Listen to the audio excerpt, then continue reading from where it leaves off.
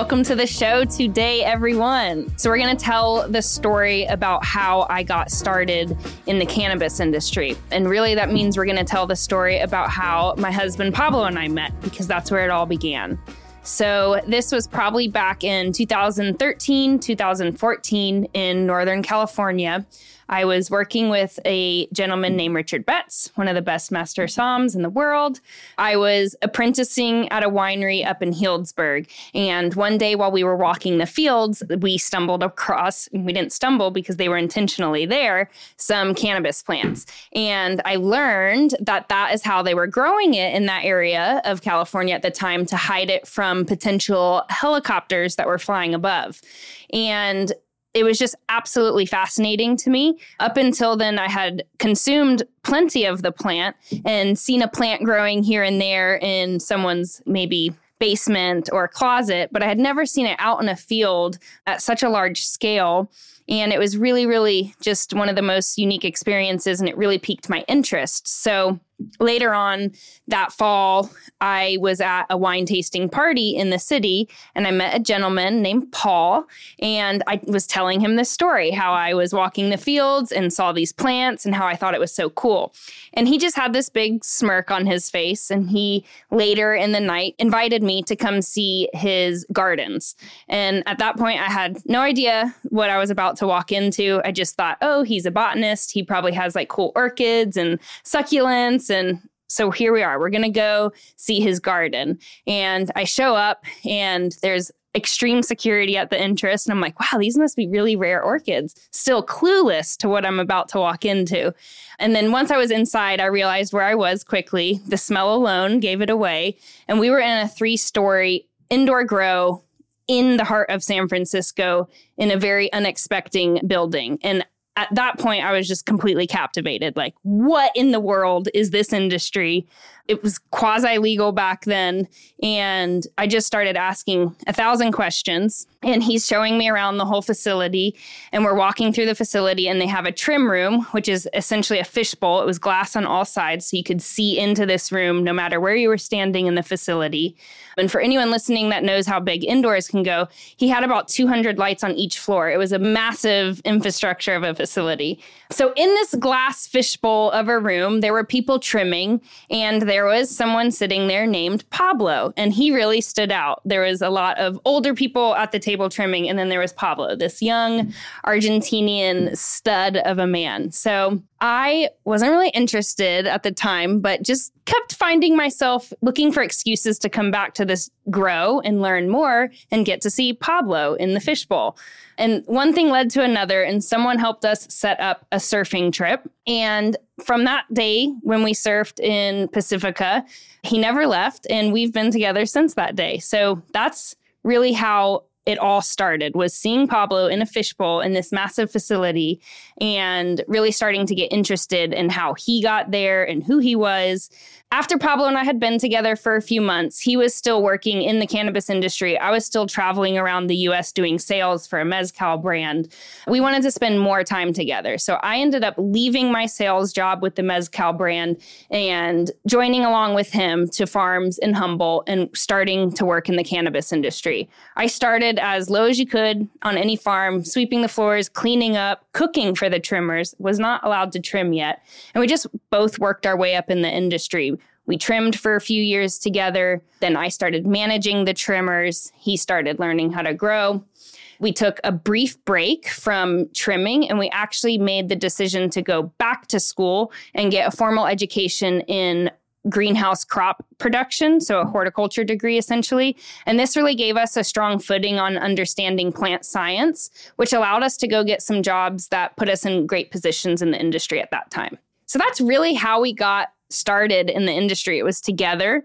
We've been entangled and enthralled by this plant through our whole marriage. We're coming up on 10 years. So that means we've been in the cannabis industry for coming up on 10 years. And I can't imagine it any other way. I know some people struggle working with their significant other. There's definitely hard days, but I absolutely love it and wouldn't want to do it with anyone else. So what did it look like for a young 20-something-year-old to be selling Mezcal and fine wine all across the United States? Well, it was fun. and it was a nonstop party. And I loved absolutely every minute of it. And I still have lifelong friends that I made in it, but it was a party. And that lifestyle can really wear on you if you're not careful. Today, as I sit here, I question, is this real life? We get the privilege to work with a plant that's been previously under prohibition, and we're working relentlessly to help rise it up and make it accessible to people. So every day I pinch myself and remind myself that this is truly an honor that we get to work with this plant and help people. So we were in Humboldt in a very cool time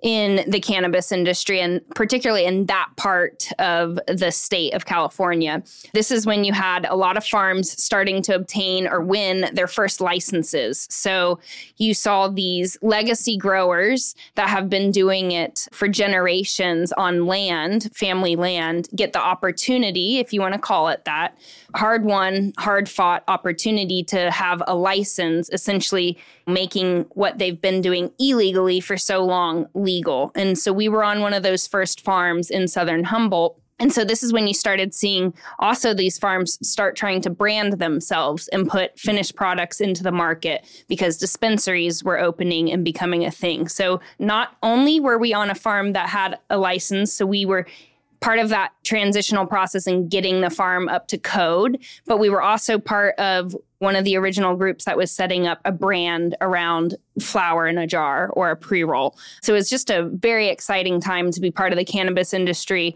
Lots of gruesome nights learning what metric is and how to operate within it, and really learning how to market this plant that no one had been allowed to market before. Exactly at the same time that Pablo and I were living in a yurt in southern Humboldt up on a mountain, disconnected really from the rest of the world. And we just really had that community that we were in. This TV show came out on Netflix called Murder Mountain.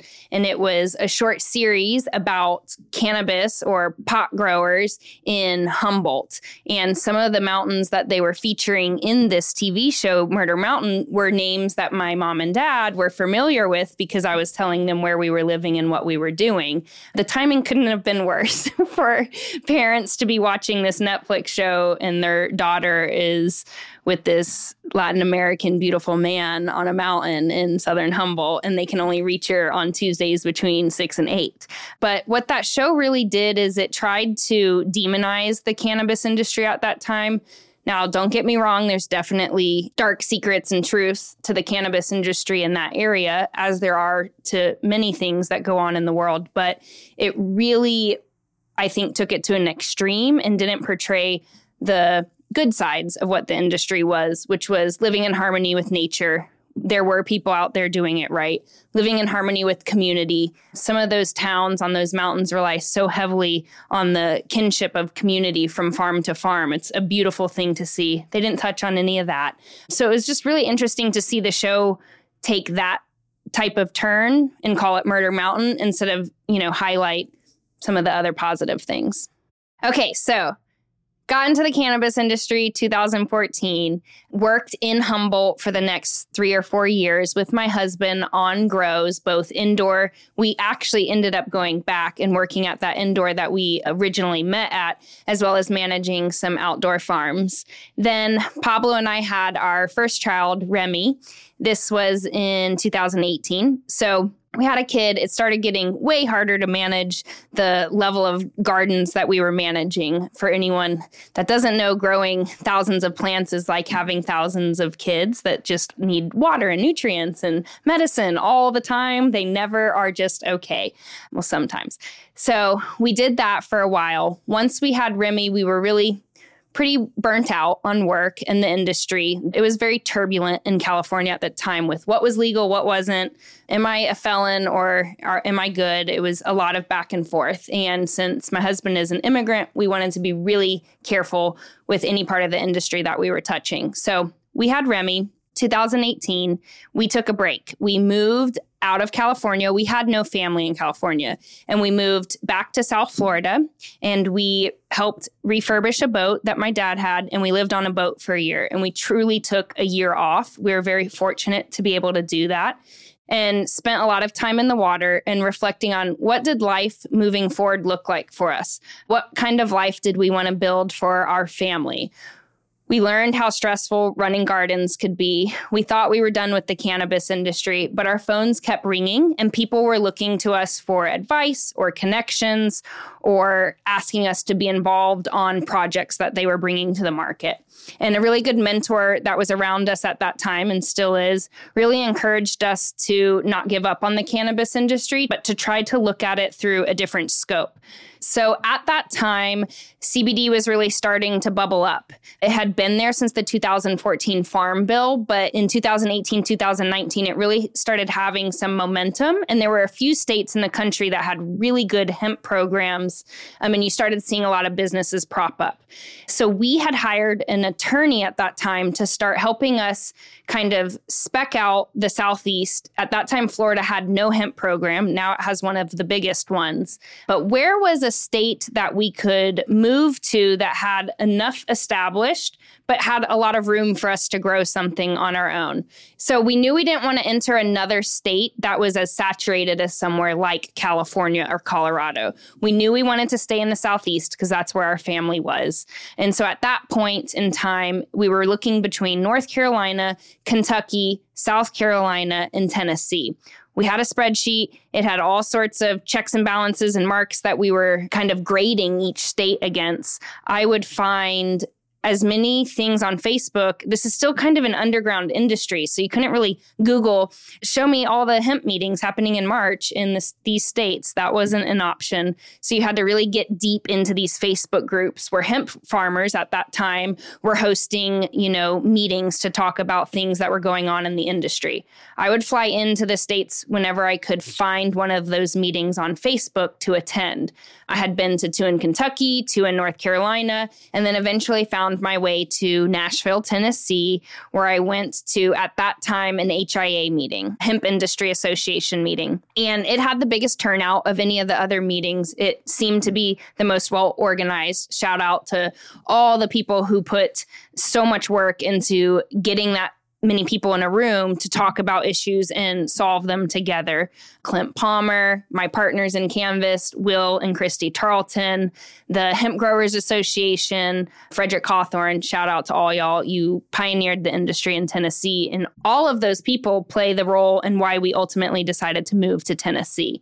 It had the best lifestyle, the best places to live, accessible childcare. It hit all the marks. So 2019, we packed our family up, fit in one car, and we drove to Tennessee. We knew 2 people. They're our partners now in our company, which we'll hear more on that later. And we moved here without knowing anyone else. And we rented a house and we put our heads down and we started helping any farmers that needed help on their hemp farms, growing, processing, marketing, branding. I also ran a nanny care out of my house just to get by and get established in Tennessee while we were really figuring out what our play was going to be with the CBD industry in Tennessee. So I kind of hinted on it earlier, but there were 2 people that really were instrumental in our decision of moving to Tennessee. And I'm proud to say that they're my business partners in Canvas today. That's Will and Christy Tarleton. These people had so much energy around the cannabis plant and what they thought and what they envisioned the cannabis industry to be in Tennessee. And it's really rare that you find yourself around people that have magnetic energy like that, particularly around something that requires so much dedication and tenacity to be involved in something like the cannabis industry. So we leaned in hard to our friendship with Will and Christy, had no intentions of ever doing business with them, just knew that they were doing it right, and we wanted to do right with them in any capacity that we could. I think my husband, Pablo, worked for free on Will's farm. We just wanted to literally get our hands in the dirt with people that were growing the plant out here and just humbly learn what this industry was out here by doing the same thing that we did in California, which was just getting our hands dirty, starting at any level that we could, and we'll work our way up. It is wild to reflect on who we were and what we were doing when we first started this company. And just 4 short but long, grueling years later, seeing how ourselves as individuals and our team as individuals and the products we're bringing to market have matured. And I think it really shows that the industry is maturing. We just have to give it time and help it along the way. I just kept asking Christy for help. I, at that point, had a deck together for a company called Blix.